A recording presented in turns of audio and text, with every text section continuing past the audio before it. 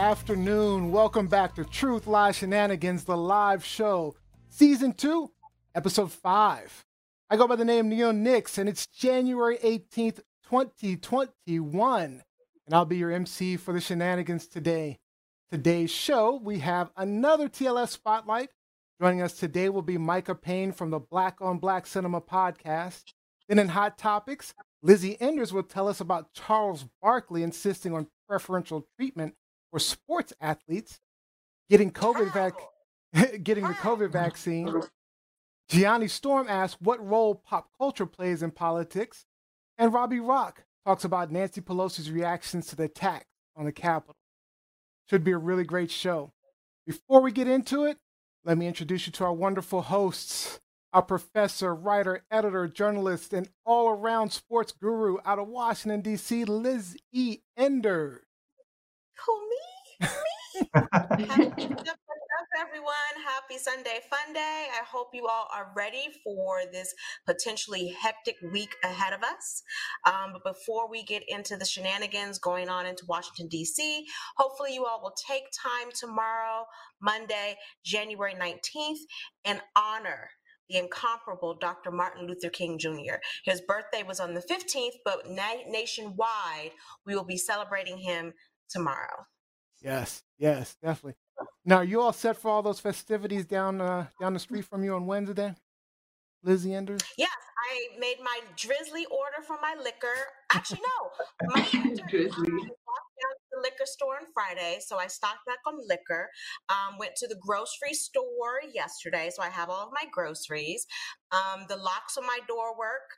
All of my knives in the apartment have been sharpened, so I'm ready. Let's go. Let's do it. Not the knives. And our very own. Go ahead. Gianni, everyone who knows me personally knows I sleep with the butcher knife underneath my pillow. No joke. Been doing that for almost 2 decades now. So I'm ready. Yes, butcher ma'am. knife. I think okay. It takes some tips. So not a regular kitchen knife. You go with the butcher knife, huh? Butcher knife. My house to be ready. Gotta be ready. I'll just grab an axe. Just grab an axe and you'll be all set.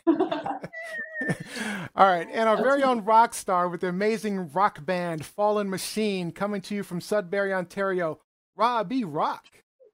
What's up, everyone? Happy Sunday. It's a wonderful weekend. And wow, it's hard to follow Liz's energy. So much going on there. And yeah, I mean, it's I think it's amazing that people will. I hope that the celebrations for MLK are going to be peaceful. I hope that it will be. Yes, I hope that it'll be peaceful. I hope it will be done tastefully. Are you guys still in lockdown, Robbie Rock, in Canada? And how are you and Jose holding up? We're holding up well. I know that the emergency order that was put in place a couple of weeks ago has now been extended for another 30 days, as the COVID numbers are still pretty high during the second wave. Canada's main issue is just not having the ability to produce the vaccine domestically, so we're purchasing all of our doses. There's been some delays with the booster shots for some segments of the population, which effectively renders the first round of vaccination ineffective. So we don't have resources to waste like that. It just needs to be a better implementation policy. But Joe and I are faring well. We're doing all right. So quick question to all of you guys real quick. Is anybody else having problems with their family talking about taking the vaccine? Complaining they're not going to take the vaccine? No, not me. Not that I know of. I got some family members a little off talking surprisingly. about and not going to take the vaccine. Anyway. Surprisingly, but no, not really. All right, and streaming from Atlanta, Georgia, our model, actor, college student, Gianni Storm. Hey, everybody. Happy Sunday. I hope everybody's doing well. It feels like January kind of like went in a flash. Like it was just, if Shenanigans is right out the gate, right with what happened on the 8th, I think it was the 8th, or the 6th, 7th, whatever. The 6th. But yeah, so everything kind of happened so fast. I feel like January is almost over. Yeah. So I would just say everybody enjoy the days as they're falling by and just enjoy every moment that you can. And yeah, let's have fun today. So how are you holding up with your busy life, Gianni Storm? I'm still trying to learn how to organize creativity and work and being a social person and my personal life. So I'm still juggling that, but it's going well. It can It's be going hard. well. It can be hard to juggle all those things. So, all Yeah, right, guys, yeah. I have a quick fire question for you guys today.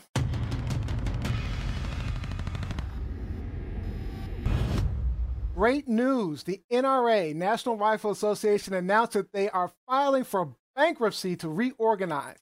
So my question is, what are they going to do now? Go, Lizzie. They claim they're moving to Texas. So I say, listen to Martha and the Vandellas. Nowhere to run to, baby. Nowhere to hide. Robbie Rock. Really, they're just a despicable lobby group that they've corrupted American culture and enabled the proliferation of small arms in America. So really, so long, cowboy. Bang, Johnny bang. Storm. Bang, bang. I love it. Johnny Storm. Bankrupt. They're not really broke. They're just gonna go deep further south and set up shop. So we'll see from them again. They're weakening, but we'll see. We'll hear from them. I'm gonna say peace out.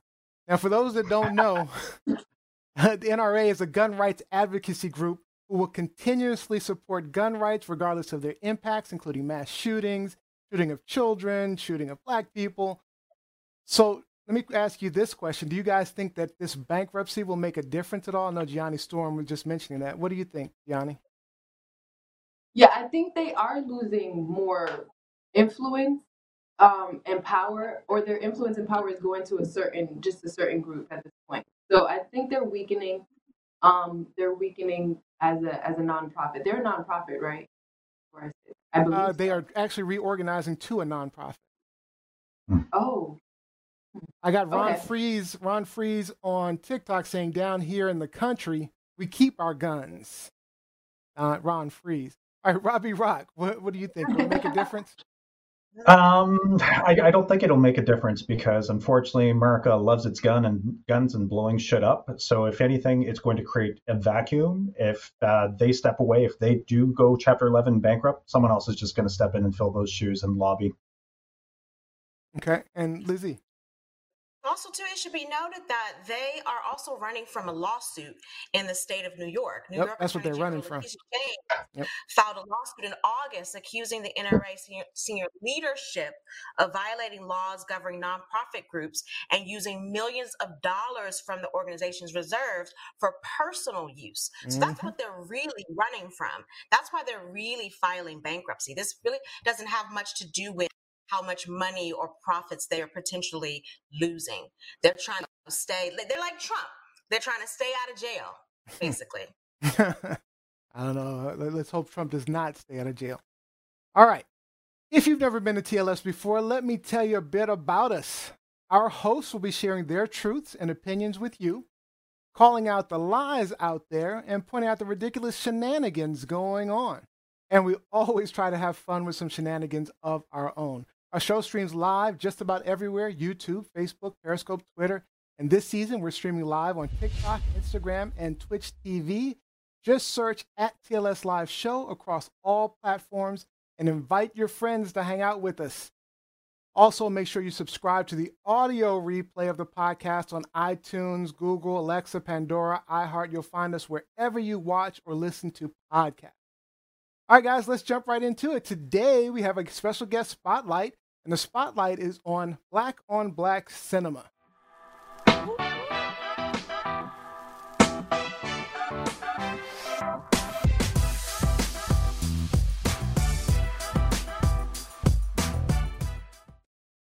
All right, today we have Micah Payne from the Black on Black Cinema and Nerdpocalypse podcast. Hey, Micah, welcome to the live show. Hey, thank you. Thank you for having me. All right, Micah, tell us a little bit about yourself. Tell us a little bit about you. Tell us a little bit about Black on Black Cinema.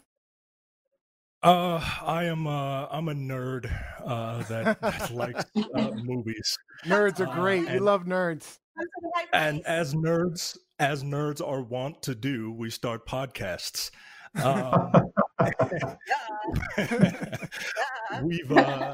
We've been podcasting since 2011, and we've been doing Black on Black Cinema since 2012.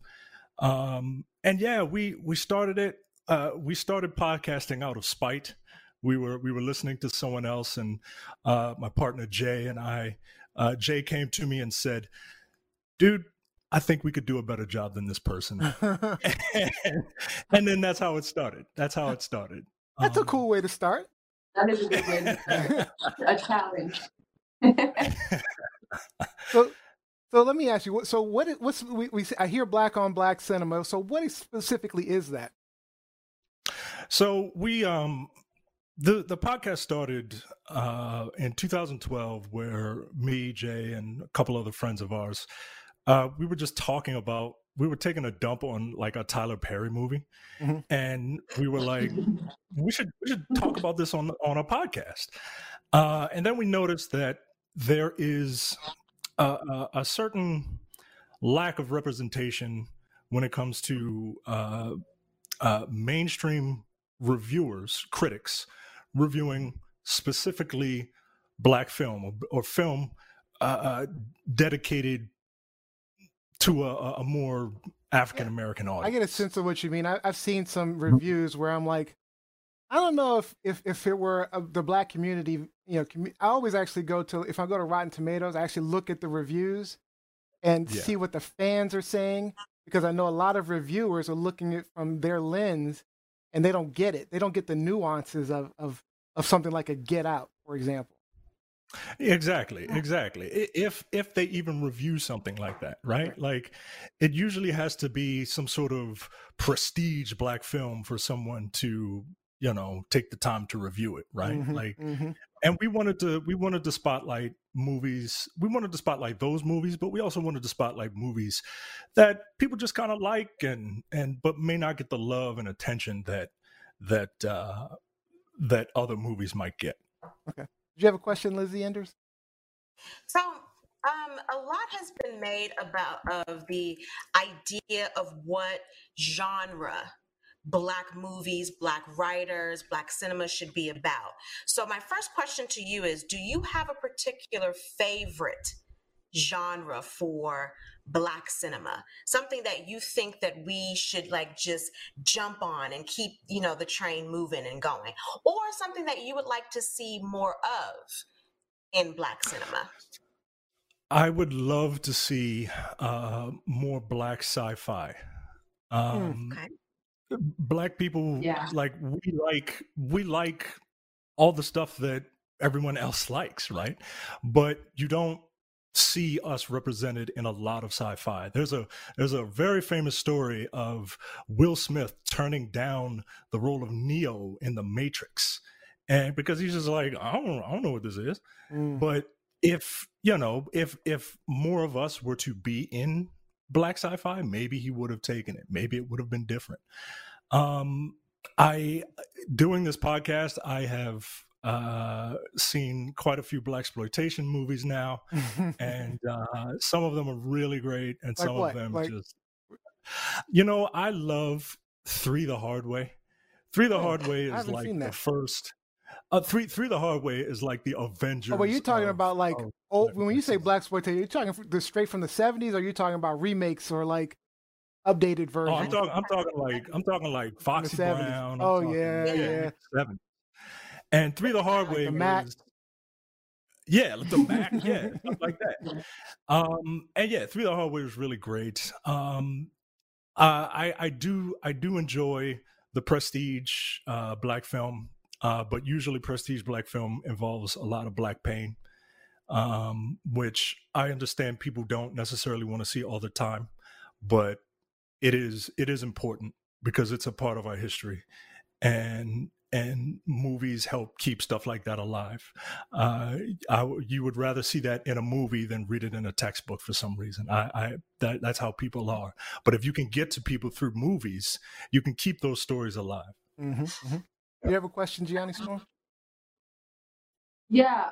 What would you say constitute a Black film or a Black movie? Great question. So it's one of those things. Actors, what are you talking? Yep. Yeah, it's one of those things where you kind of know it when you see it. But I usually we have a loose criteria, but first and foremost, the movie should speak to a Black experience. I think that's very, very important. I think the movie should star a Black person, right? The Black person should be in a starring role of some sort. I would love to see more Black producers in film, but something that speaks to our experience as a culture.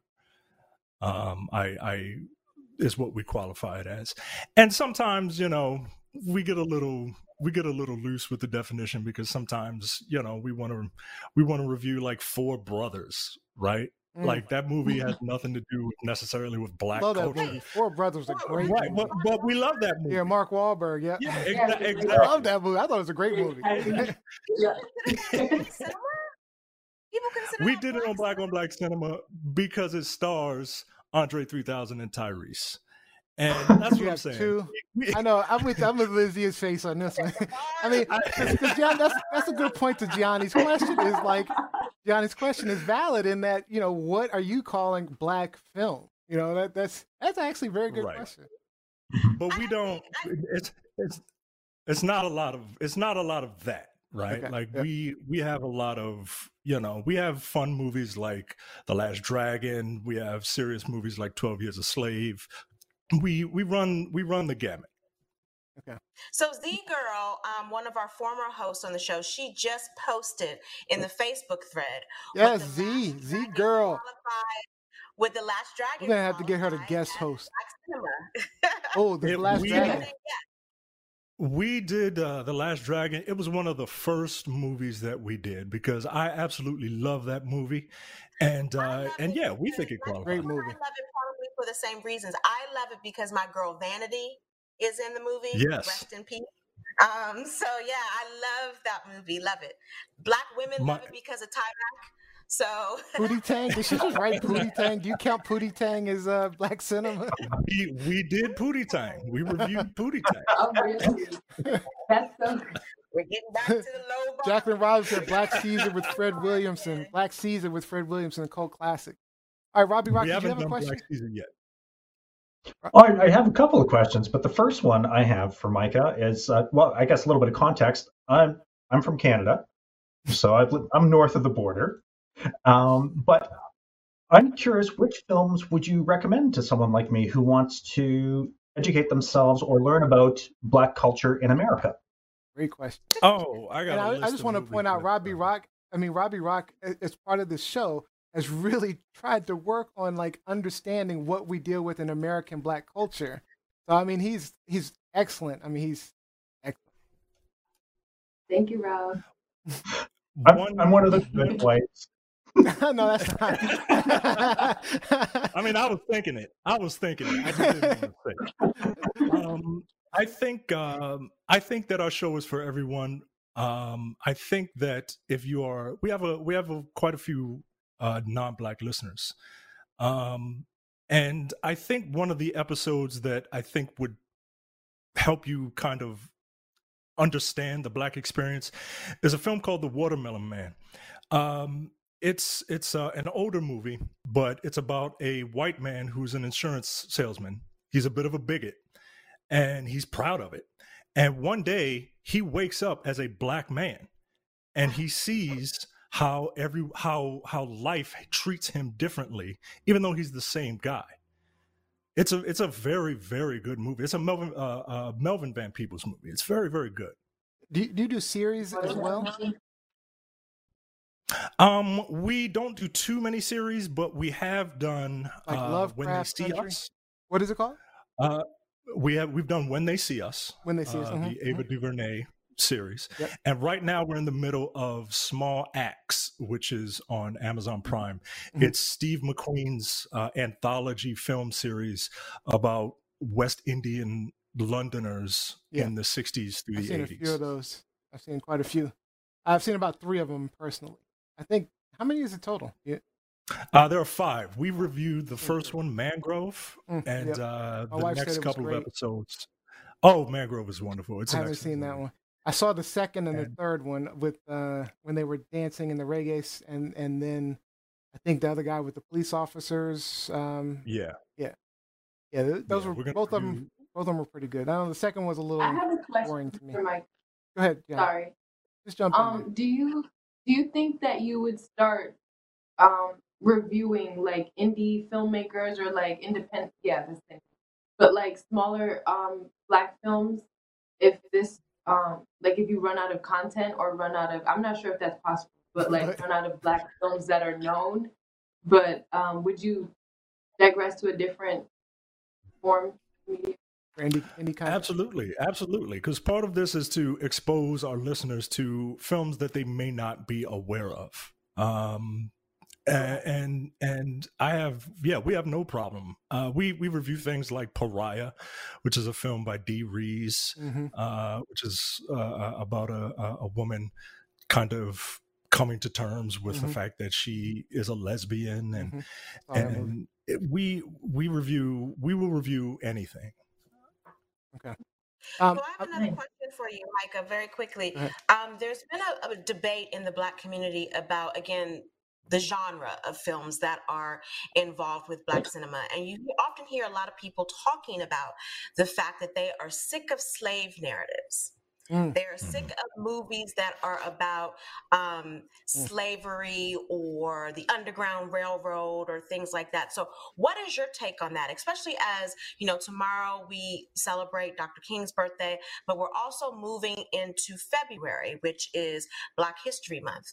What is your take on the idea or the concept of a writer, a Black filmmaker, a Black screenwriter who still feels that they have a story to tell about that period, whether it be pre-Reconstruction, post-Reconstruction? Like, what do you think about slave narratives, slave movies? Or do you think, like some people say, we need to be done with them 100%? I don't think we need to be done with them. I think that it's a part of our story. It would be like saying, we can't have military movies. Like, it's a part of American history, right? I understand, especially in the times that we live in now, where Black people feel like they're just being beat on and beat on and beat on. You don't want to rush out to go see yourself get beat on screen, because look, as bad as it is now, it was way worse back then. But at the same time, movies resonate with people, and movies like Detroit, which was a very hard watch. It was an incredibly hard movie to get through. 12 Years a Slave, an incredibly hard movie to get through. Selma, an incredibly hard movie to get through. But I think having those films be out there is very important. And it helps people who wish to understand, like Rob was saying. If you want to understand, you're more likely to watch a movie than you are to pick up a book. Like, it's just how it is. Right. I want to end that thought with a quote from Steve McQueen. We mentioned this on the previous episode that we just did. He says, "The window for our elders' stories to be told is closing, and we can't allow them to pass away and become our ancestors without them seeing themselves, their culture, and everything they've contributed to the country represented on screen." And that quote right there says it all as to why these type of films need to exist. And I agree with you 100%, especially since, I'm a professor at Howard University. So I'm dealing with freshman English. And you'd be surprised the number of young people who, one, they are being educated in systems where they are not being taught about Black history, about historical moments in American history. So they're not very familiar with a lot of these narratives. But also they kind of have, okay, whatever, that happened 100 years ago, that happened 200 years ago, so it's not really that important. And it's like, no, so then I do need to show you this movie so you can put everything in context and realize where we are, why we are where we are, and how far we have to go. So I agree, like, you don't have to watch a slave narrative. You don't have to watch a movie about slavery. But to say that we should stop making them, that's I ridiculous. totally disagree with. All right, Robbie Rock, let me get your last question then, Robbie Rock. Excellent. So, when I was listening to your podcast, Micah, I need to ask, when you are calling out white people, are you referring to U.S. Americans, or is this an international sentiment? And if it is an international sentiment, why? So, please. That's right, because white Americans, Canadian Americans, Canadian Americans, Canadians, Europeans, it's all different. It's all different cultures. Yeah, so I'm just. That's a good question. I've been to Canada. I've been to Montreal. It was white people there, incredibly nice. When we are taking people to task, and we do it for ourselves too, but when we take people to task, it is a general thing. I've only been overseas a few times, so I don't have an incredible amount of experience interacting with folks who, with folks from across the world. But primarily, we're talking about white Americans because that's who we see. But at the same time, I'm sorry, white people have been, they've been doing a lot of shenanigans all over the world. Good choice of words. Since the beginning of time. So but we also understand, because we got a comment from someone who was from another country. Person's name is Taylor, and they were a bit upset because they felt like, I think they took it a little personally. And we explained to that person that no, we're not speaking about all white people, right? That would be ridiculous. But I like to say that, white people need to get their house in order. There are a few folks who are messing it up for the rest of us, and it's true. And it's gonna hit harder if people like Rob tell bigots that they need to stop. Mm-hmm. If I tell a bigot that they need to just chill, they're a bigot. They're like, get away from me. But we need people on our side, and I firmly believe that there are more righteous people in this world, of all shades, than there are of bigots. 100% agree. It's just that the bigots are really loud. All right, and we gotta shame them. All right, let's. And we try to do that through film, through film and the podcast and stuff like that. Let's really quickly get to a few of these comments online because we're really out of time. But Karen Yvette Thompson said the slavery-themed movies are sometimes hard to watch. However, it often inspires to keep moving forward and not allow the past to be repeated. Zuleika says, I think there's room for both historical films and light storytelling. Mike Winter says, nobody is talking about Lovecraft Country in this thread, or did I miss it? I was actually going to bring up Lovecraft Country because, there are some incredible themes, Black themes in that show. That's why I was actually asking about the series. I was interested to know if you do series, because Lovecraft Country was a great one to review, along with like Watchmen and stuff like that. Lovecraft Country, Watchmen, all that stuff. I can't comment on it. Yeah. All I right. highly recommend it. Unfortunately, we are out of time. So, Micah, are there any last thoughts that you'd like to share? Tell us where people can find you. Tell us where they can listen to the podcast. Also, again, he's also on the Nerdpocalypse podcast. So go ahead and close us out. You can go to blackonblackcinema.com. We have a list of all of our episodes there. You can go to facebook.com/blackonblackcinema. You can join our fan group. We have a lot of fun, talk about movies and whatever else is happening in the Black community. You can go to youtube.com/blackonblackcinema. COVID. And and you can follow us on Twitter at blackoncinema. Okay. Thank you, Micah, for joining us. We're gonna invite you back, and maybe we can do a regular segment or something, Micah. So, yeah, thank you for joining us, Micah. All right. Thank you for having me. I really appreciate it. Good luck on everything. Thank you. See ya. Thank you.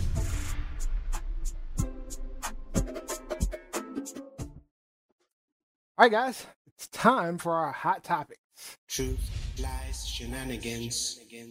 Each of our hosts brings a hot topic they want to share with you. We'll ask, is it a truth, lie, or shenanigans? And our panel will talk about it for a bit until the time is up. And then we'll go to our audience questions and comments. So make sure you're talking to us in all of our threads. And today we're going to start off with Gianni Storm. You're talking about the effects of pop culture in our politics. Is this truth, lies, or shenanigans? This is a little bit of truth and a little bit of shenanigans. Okay. A recent article about pop culture and politics talked about how many of us probably feel we need a break. So this posed the question in my head, should pop culture and politics mix?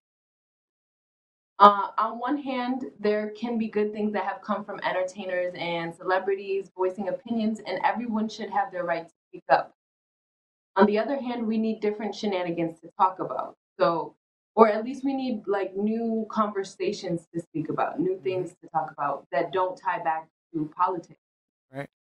So, pop culture has always played a major role in shaping the public's opinion, society's political activity, and even shaping our government. So, my question to you guys is, do you think it should be important that we recognize the role that pop culture plays in our political life? Let's go to Robbie Rock. What do you think, Robbie Rock?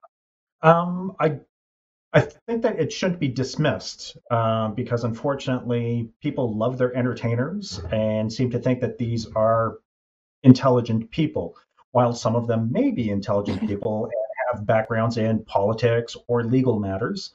I'm thinking, for example, Arnold Schwarzenegger and Jesse Ventura's opinions on politics would hold more clout than Carl Weathers. They were all in Predator together, but two of them have run for office, have held office. So I would listen to those entertainers before I would listen to any other cast member in Predator. So but it's you're not feeling celebrities kind of. I'm kind of tired of it. Yeah, like if they're sharing their political opinions, they're not political experts. And from a marketing perspective, I get it. It totally makes sense for politicians to get these celebrity endorsements. It totally makes sense because these are the people that have the most reach. And I think that that's more an indictment of the people than pop culture and politics. People are drawn to that celebrity status. Americans have been voting in entertainers for decades. Absolutely love that star power. And unfortunately, as we saw with the last administration, star power doesn't mean effective leadership. Mike Winter said, not predator politics. Lizzie Enders? So I think, one, we need to recognize and keep in mind that this is a free society. And so everyone, whether they be the common man, a politician, a homeless person on the street, they have their right to voice their opinion, including their political opinion. And I teach for the School of the New York Times, I teach a class over the summer called Sports and Politics. And people often say that sports figures should not be in politics. They should keep their political opinions to themselves. They should essentially shut up and dribble. And my comment, my retort to that is, well, do you tell the plumber that he should just shut up and fix my sink? Everyone has a right to voice their opinion about politics. And when you live in a society where now more than ever, people are putting their opinions, putting what they think, putting what they believe, endorsing who they believe on social media, there's no way to escape it. And so we can't just say, okay, you over here, because you are not, a celebrity, because you're not in Hollywood, you're not a singer, you're not an athlete, you over here have more of a right to say how you feel about a certain candidate, to say how you feel about a certain issue than the regular person who isn't a part of that life. That makes absolutely no sense, because at the end of the day, politics affects all of us. Yeah. And in a free society, we all have a right to turn it off. Yep. We all have a right not to listen. And so, I mean, yeah, does it get tired?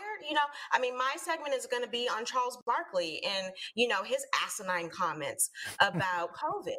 Do I think he's absolutely wrong? Obviously, absolutely. Yeah. However, I don't think that he should just shut up and never talk politics again, because he has that right. Living in America. Now, if we were in, a communist country, if we were in North Korea, then yeah, you could say athletes, celebrities, pop culture people, shh. But we're talking about opinions here. We're not talking about people who are setting policy. We're talking about opinions here. And everyone has a right to bring their opinion to the table. All right. So I just want to, I think Mike Wolf is sort of agreeing with you, Robbie, but he says it was definitely a mistake to elect the host of Celebrity Apprentice to be president. All right. Now, I'm actually. We didn't let him be president. That's true. People elected him as president. That's true. They put him in power. All right. So these are my thoughts real quick. So I love that pop culture affects politics, actually. So if you look at late night TV or award shows, particularly now, I think that's why we were able to get over the hump with Trump, was because of that influence. I mean, if you look at there's a large number of TV shows and movies that incorporated the Trump era into their dystopian views of the world, right? And then, and a lot of films were made because it was relatable to the Trump era. So there's a lot of films, a lot of TV shows that were made. I mean, you think of Star Wars, there was a lot of stuff in there, like Klansman, The Handmaid's Tale, and I'm sure our audience can probably list a whole bunch of others. But if it wasn't for the constant berating of Trump in pop culture, I'm not sure we would have gotten 80 million people voting for Joe Biden. Because if I'm being honest, I would say at least half of them were not voting for Biden, but against Trump. So do I think that pop culture is important? Yeah, I'm all for it. I'm all for it. Also, too, so Jacqueline Robinson, just in our comments, she also brought up a good point about the 50s and the 60s. Several Hollywood celebrities participated in the March on Washington in 1963. And so pop culture provides a voice for the common man. We may not always agree with what that voice is saying, with what that message is saying, but again, that's what happens in a free society. Now, Neo just put up this picture. So this is a cover, the most recent cover of Vogue magazine, Vogue America, US Vogue, of Kamala Harris. And so there was a lot of back and forth about the layout for this, how it looked visually, that she was too casual, that she had on sneakers, that she wasn't glammed up like most Vogue covers. But I think the whole point was to highlight the fact that she isn't a glamour queen. Right. That this is the Kamala Harris that is going to be second in line to POTUS here in this country. And that's how we see her every single day. And I don't want, Anna Wintour messing up, Kamala Harris and putting on some glam gown on her where she feels uncomfortable, whatever. Like, show her as she is and let her speak to us. And of course, she had the AKA colors in the background. I'm going to try not to offend any AKA members that may be watching the show this afternoon. But that was a lot. That cover garnered a lot of talk, a lot of, chatter on social media over the last week. Right, Johnny. And that's a question I had. You have like 15 seconds, Johnny. Go ahead.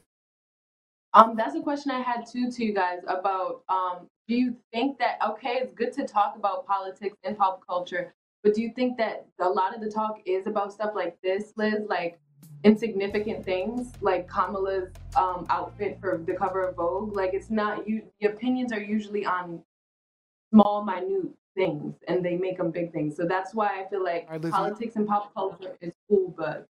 All right, Lizzie, 30 seconds. I think we also have to remember that we have a lot of, narrow-minded people here in this country. And so people who may not be in tune with Kamala Harris, if not for this cover, they don't care about politics or whatever, but they care about Vogue. They care about the fashion industry. So they see Kamala Harris And they're like, oh, let me check her out. Did you have any So, thoughts, Yanni? Yanni, did you have any thoughts you wanted to share, Yanni? No, just that mainly people are, and when they do have an opinion about politics, it's not really educated. And not saying that it's like, it's just an opinion. You know what I mean? They're just gathering from different media sources. All right, let's get to some of these comments online real quick. So we've got Kevin Thaxton says, actors, singers, major athletes were used by the government to make folks support both world wars. Famous folks are fair game. Mike Winter says, get her, mom, pounding on your sore. I guess there's some I think there's some conversation going on in the background that I'm missing. I was not clowning Kamala. Sherry Blaine Priest says, good topic, Gianni Storm, and good point, Neo Nick. Zuleika says, opinions are like a-holes. You know the rest. All right. That's it for that hot topic. Thank you for that topic, Gianni Storm. Let's move on to our next one. Truth, lies, shenanigans. All right, Rob B., you wanted to talk about Speaker of the House, Nancy Pelosi. Is this truth, lies, or shenanigans? It's truth and holding shenanigans to accountability. Nancy Pelosi spoke of just this Friday, and Neo, do you have her image? Excellent. So I just want to read her quote. I find this to be a very emotional time. I said to the members, we're very passionate to our reaction to this assault on our democracy, on this temple to democracy. We're passionate about our reaction, but we must be very dispassionate in how we make decisions to go forward for security, security, security. As I see many of the film and the incitement of it all by the President of the United States, but as you see the film, one figure, there were so many disgusting images, but one figure of a man in a shirt with Auschwitz on it. Auschwitz, and there's more that goes to it, but I like that it's the crux of it. And when she wraps it up, so yeah, to see the dehumanization of people that was perpetrated there was so overwhelming. To see this punk with that shirt on and his anti-Semitism that he's bragged about to be part of a white supremacist raid on this Capitol requires us to have an after-action review to assign responsibility to those who are part of organizing it and incentivizing it. Mm-hmm. I think very powerful words. So my question to my co-host is that we have seen a rise in public displays of white supremacist movements in the US over the last 4 years. Is this time for lawmakers to be taking a more aggressive stance on stamping out hate groups like the KKK, the neo-Nazis, white nationalists? The list goes on and on. But is this the time for lawmakers to really be aggressive on stamping out these hate groups? Liz. Okay. Obviously, the answer I think to that is yes, but the question is, will they? Again, we have a lot of lawmakers, particularly, senators and congressmen here in Washington, who were on board with the protests. Yep. Who were on board with, trying to say that this was a fraudulent election.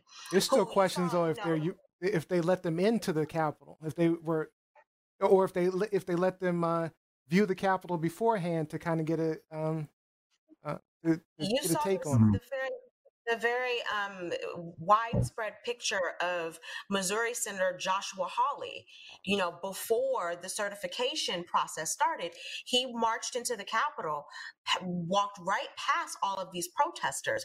And no, at that point, they had not yet stormed the Capitol, but they were on the grounds right in front of the Capitol with all of their racist rhetoric, with all of their anti-American rhetoric, with all of their signs, their Confederate signs, and the Auschwitz t-shirt. And he gave a fist pump to them. Yeah. He gave a fist pump to them. Yep, he did. And so, I do believe it's time for lawmakers to get on board. But before they do that, they have to choose country before party. Yep.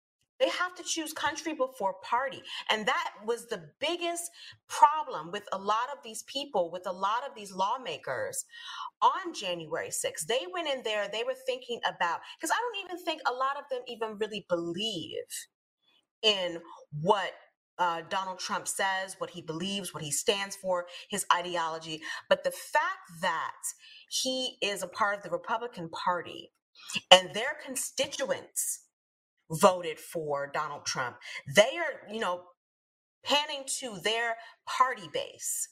And so they feel like, okay, I can't speak out because then I'm going to lose votes.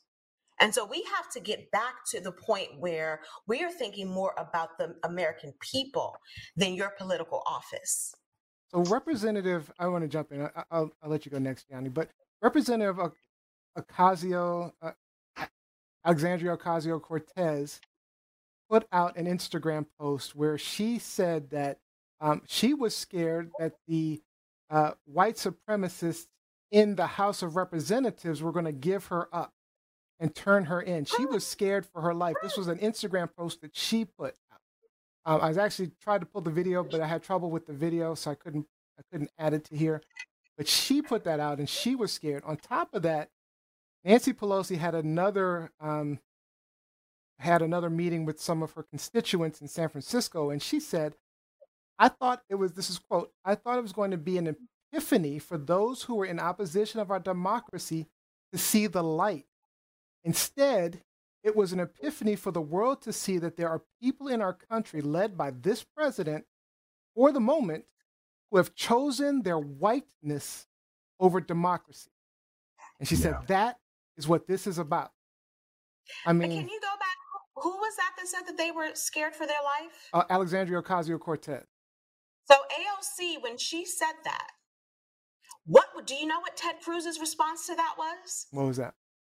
He called her a liar.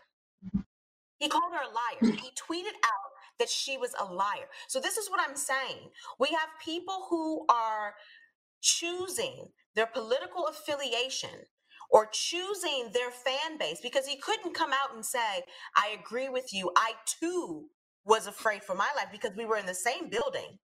They were in the same building. They faced the same threat, but he couldn't acknowledge that.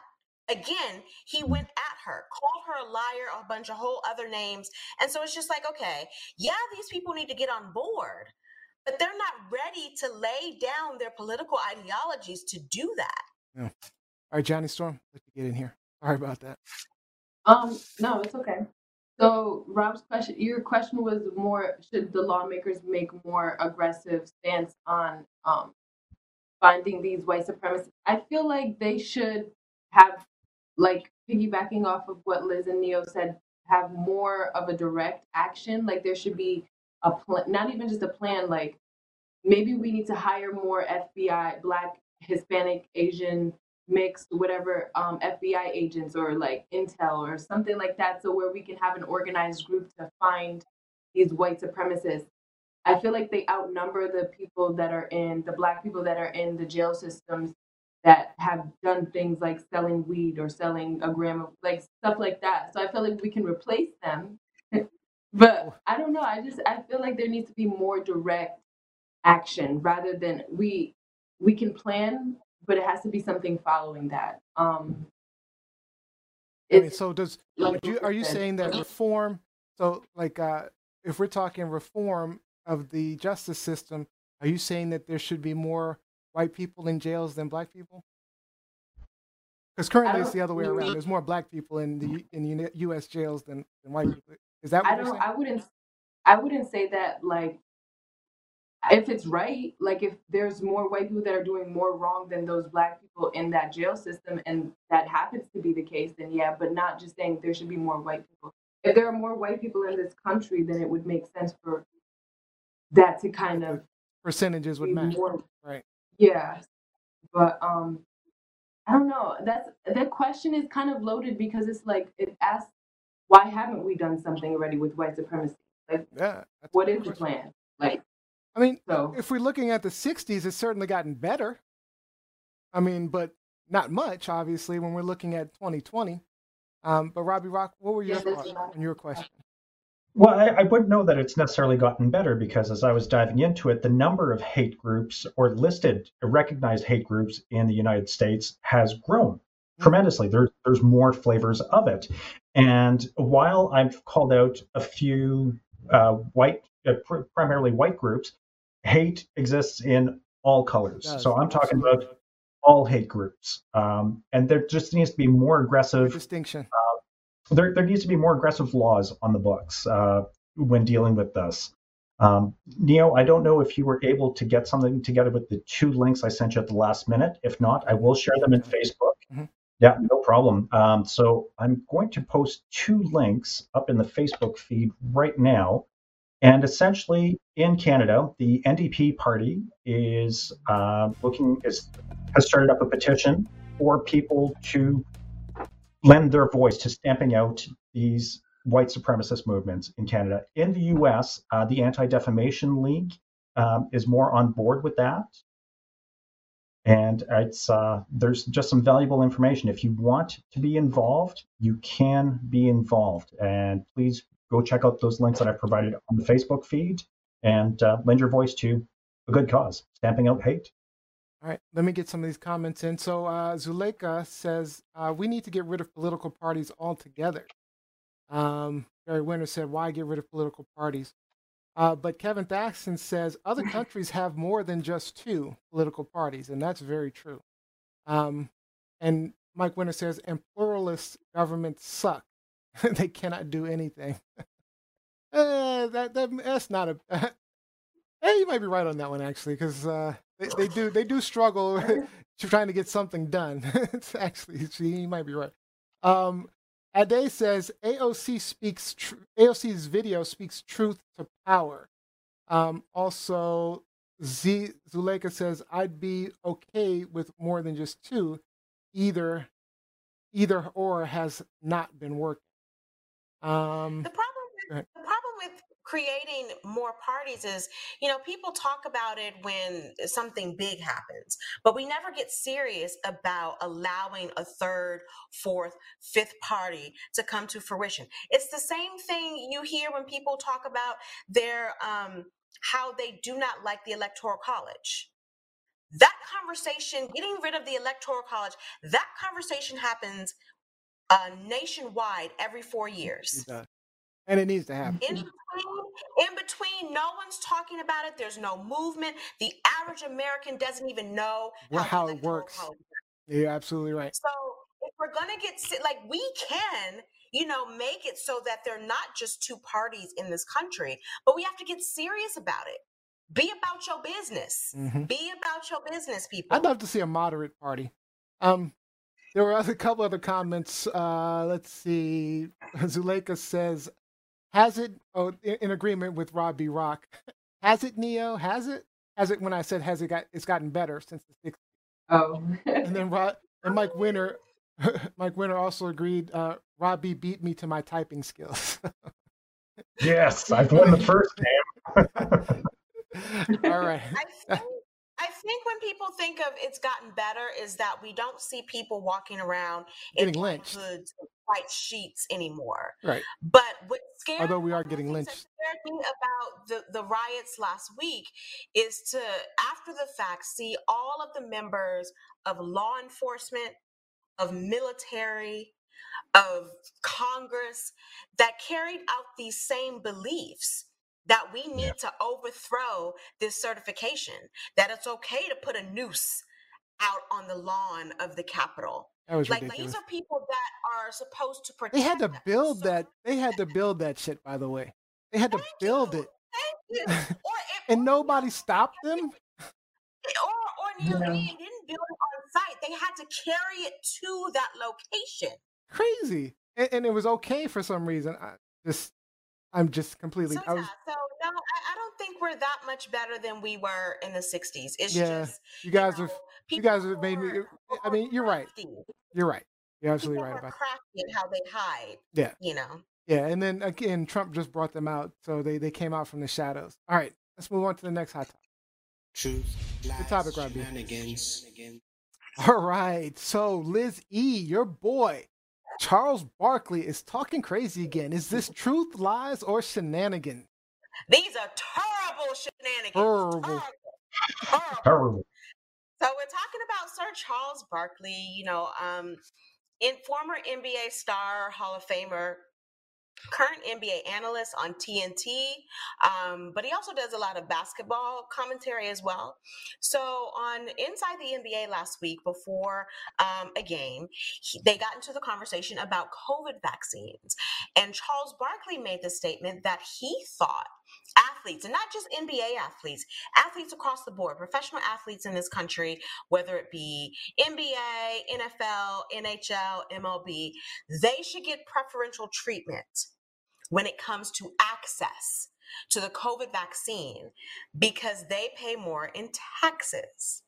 And his co-hosts, Kenny Smith, Shaquille O'Neal, Ernie, they all kind of disagree with him, but in my opinion, they didn't disagree with They him didn't hard enough. I agree with you.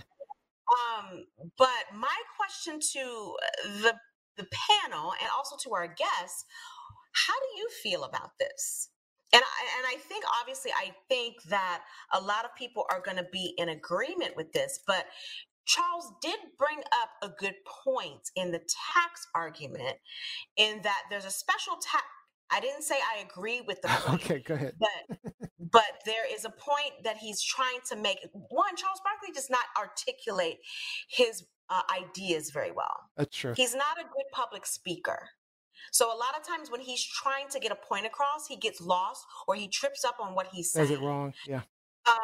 But there is a jock tax in this country for professional athletes, which means that in addition to paying a regular tax on your income, if you are an athlete, you also pay a tax in the state that you go to play a game.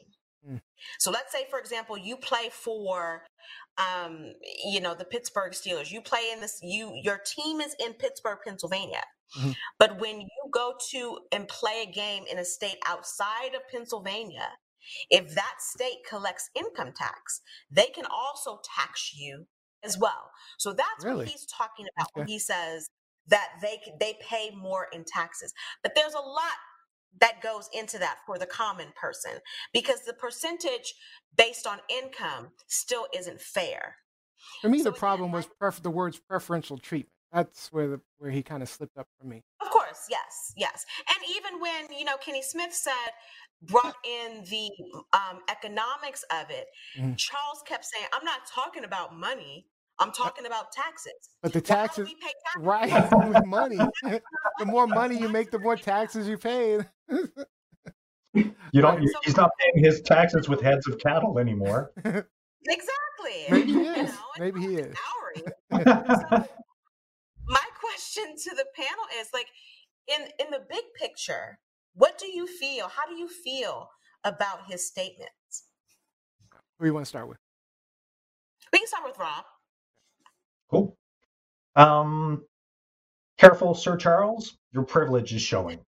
The vaccine really needs to be made available to the essential workers before the entertainers, regardless of their tax bracket or the additional taxes that they have to pay. Medical workers, educators, grocery, retail, frontline workers, the trainers on the team, people who are doing the maintenance on the stadiums. These people need to get it in tandem also if you're going to prop up the entertainment industry. But these are entertainers. And when we're talking about the frontline workers, they're exposed to countless selfish individuals who refuse to mask up. And that's daily. To me, these are the people that need it most. Those who are working 2 jobs or more just to get by.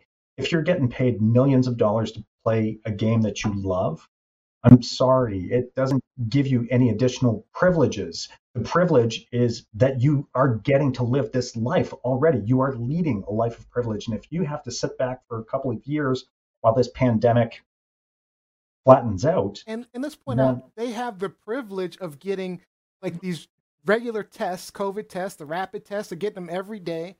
They have the privilege of being able to pay for special treatments. Like I'm sure a few of them probably have access to President Trump's special cocktail.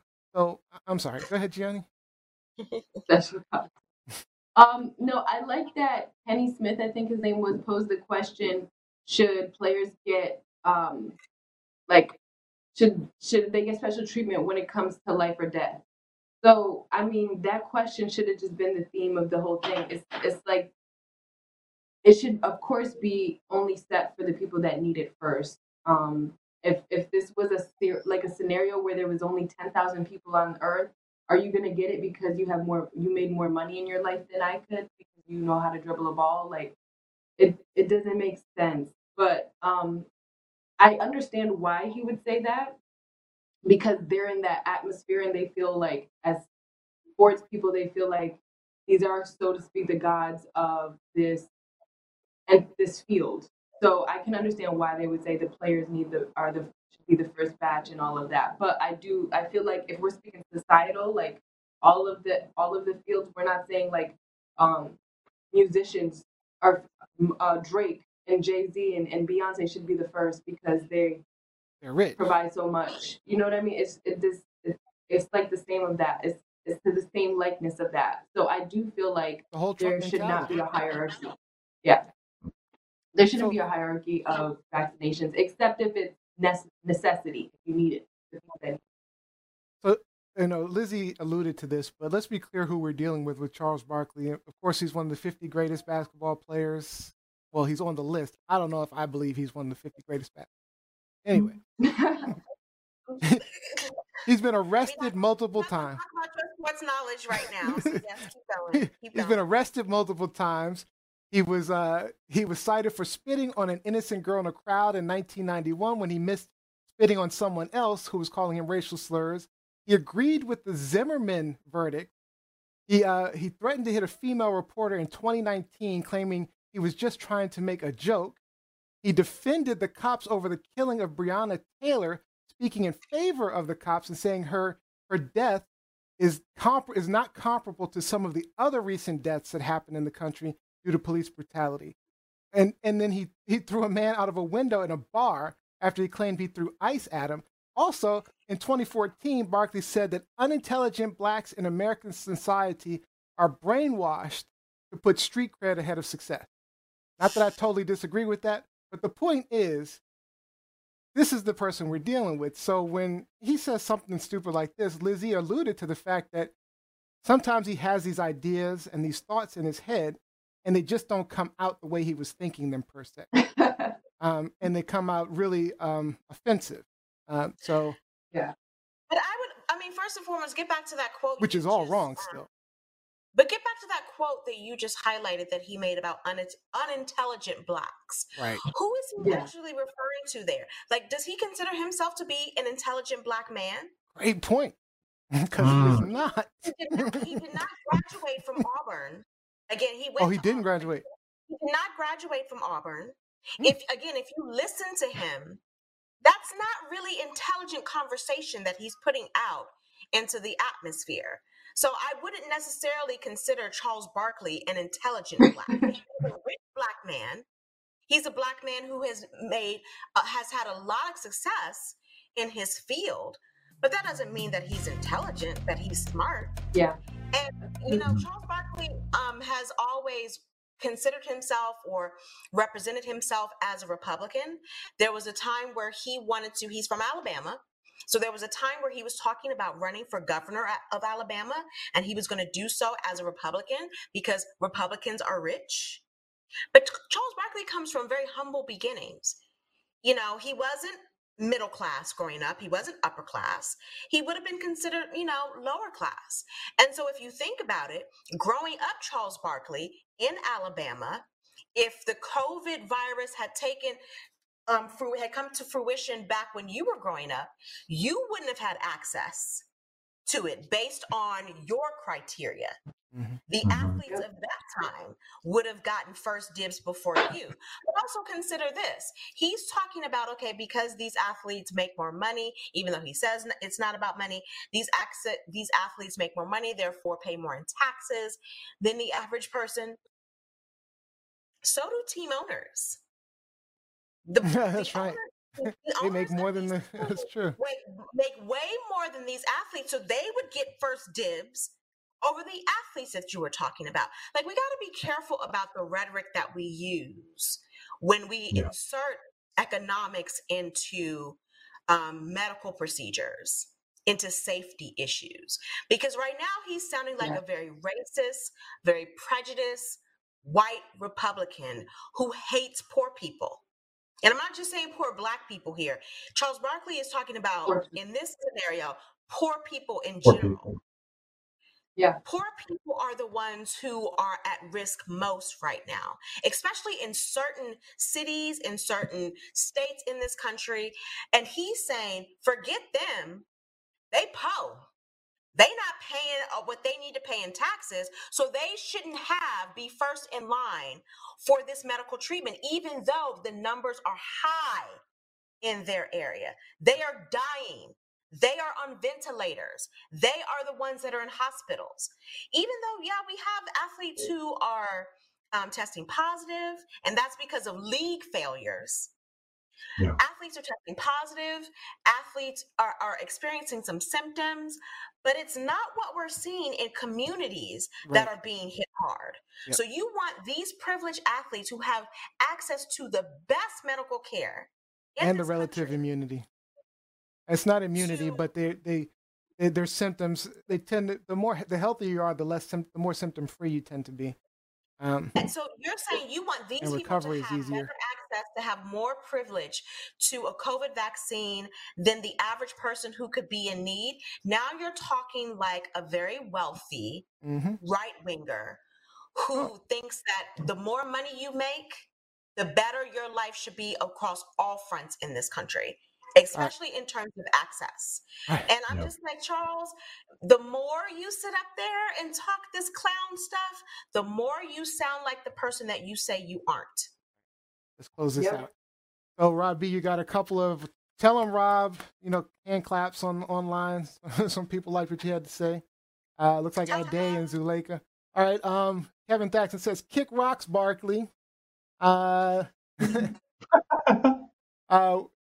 Winter says, we may be seeing them even as they walk down MLK Boulevard. Not sure what she's referring to. Ade says, Barkley is off the deep end. Derry Winter says, he has not changed. These comments and behaviors are not new. No, they're not. I've interviewed Charles Barkley before. Like, they're not new. Like, the first time you meet him and you talk to him, he's funny. He's personable, he's charming. But then when you start to listen to the nonsense that comes out of his mouth, you're just like, okay, you're the C word that I can't say on this show because Neo gets offended, but that's what you are. And TikTok gets offended too, by the way, so I don't want to get kicked off. When we talk about athletes paying taxes, let's not talk about the number of athletes that have been taken to task by the IRS because they don't pay taxes. Like, let's be clear. There are a lot of athletes that are cheating the government right now. Sherry Blaine Priest says, Robbie Rock said it well. Frontline workers and people with compromised immune systems need vaccine ahead of anyone. All right, let's close it out on that. Great hot topics, guys. Great hot topics. Truth, lies, shenanigans. Let's get to the cheating game. Are we going to the cheating game right now? We're going to see. Hold on. Let's see how we do.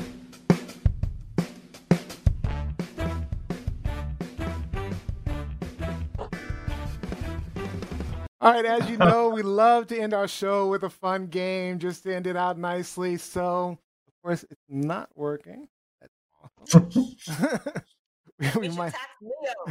we might have to switch games if this doesn't work. Hold on. All right, we're going to have to come up with another option because this is just blowing rocks right now.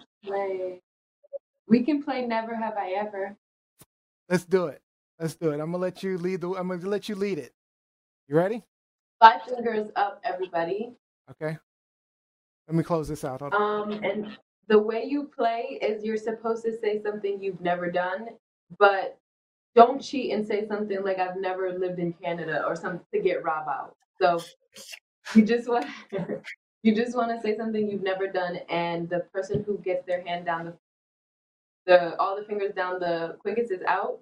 The last one with the last finger standing wins. All right. You ready? Okay. Go ahead. You start off. 5 fingers means what? If I say something that you've done, put your finger down. Go ahead.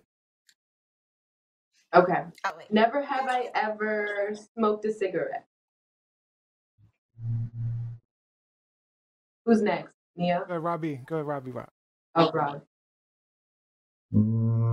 Never ever have I brewed hard liquor Brewed it? or distilled hard liquor. Oh, if we have done it, hand down Yeah, if we I have have. done it, right? All right, Lizzie. Finger down, yep. Gianni, what you got going on over there, Gianni? Woo! Wait, brewed hard liquor or took a shot of liquor? Oh, No, distilled. Made it. Made Oh, Produced no. That's why I was like, what? Johnny making liquor? No. All right, go ahead, Lizzie. Okay. Never have I ever. Let's do 3 punched fingers, someone by the way. 3 fingers. Let's do 3 fingers because we don't have enough time. Go ahead. Never have I ever punched someone in the face.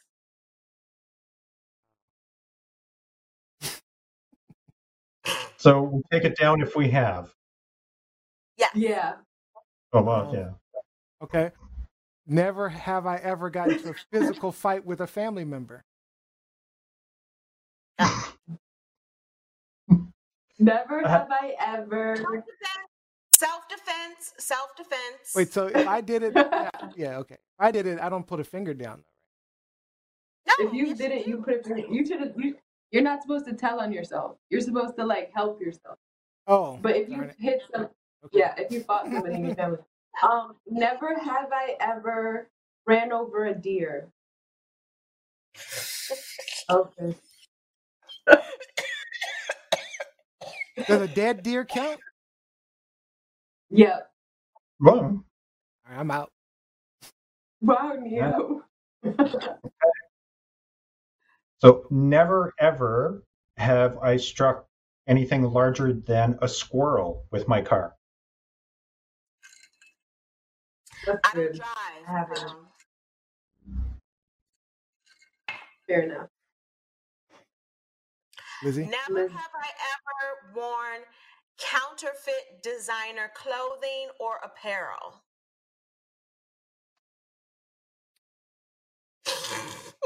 You've never worn, so Lizzie, you've never worn designer, nothing other than designer? I've never No. worn fake shit. No. I would have been out. I'm way out the game now. All right, go ahead, Gianni. I'm out. Never have I ever swore at my parents or mother or father. Well, parents. Oh, Robbie's out. I'm out. All right, Lizzie. Oh. Whoop, whoop, whoop, whoop, whoop, whoop, whoop. Can I pass? No. Maybe you guys can do one. Like Neo, you can do one for her. Yeah, Neo and Rob can do one for us. Never ever have I had a White Russian drink. You should have left the drink off. Never ever have I ever had a White Russian not drink. Okay. I can't see. I'm trying to see. Never. Oh, still up. Okay. Go ahead, Robbie. Give her another one. Go ahead. Never ever have I attended a professional wrestling match. Like WWE. Oh, I actually have. All right. That's very funny. So that means Lizzie wins the game then. I have. Always. Wow, that's so funny. Oh, you have. Oh, so it's both of you. So how does it work when both of you? No, we both lose. Nobody wins. Okay, well we're gonna. I'm giving it to Gianni. Gianni hasn't had a final thought for a bit, so we're gonna give that to Gianni. Good job, Gianni, and good thought in the game. Way to come in through.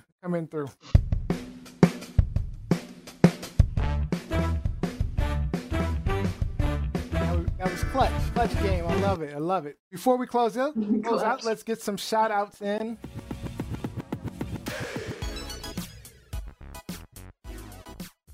Whoop, whoop, whoop. All right, let's start with Gianni Storm. What shout outs you got, Gianni?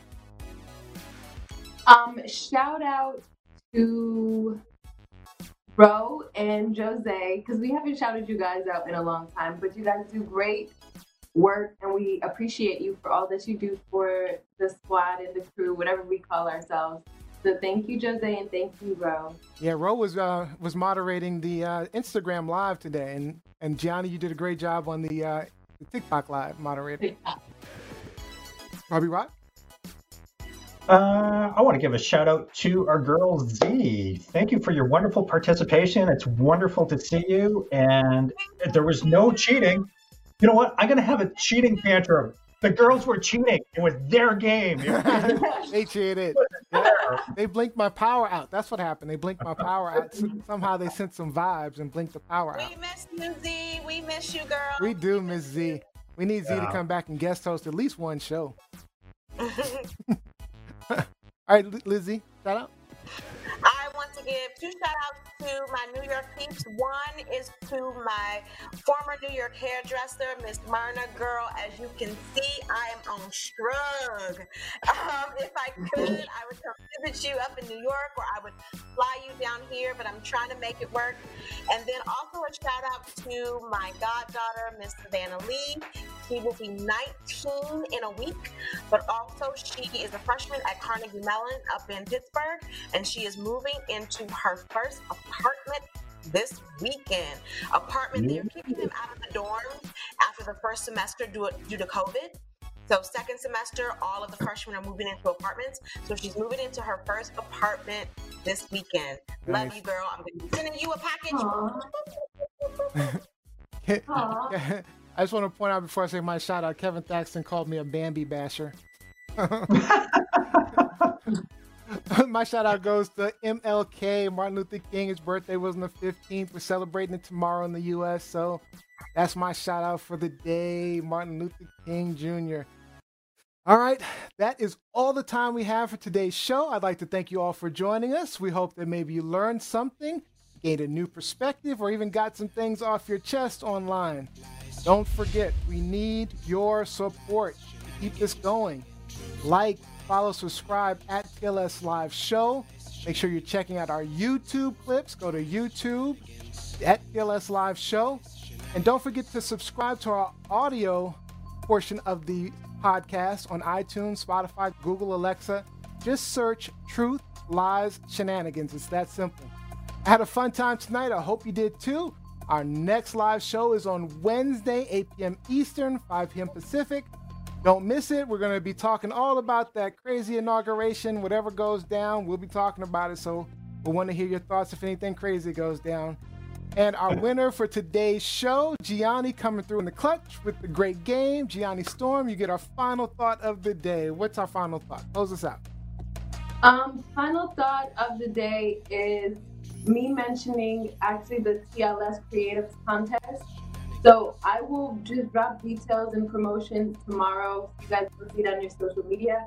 But yeah, we have a new contest for Truth Lies Shenanigans. So stay tuned for that. All right, so take a look online. All right, guys, thank you so much. Have a great week.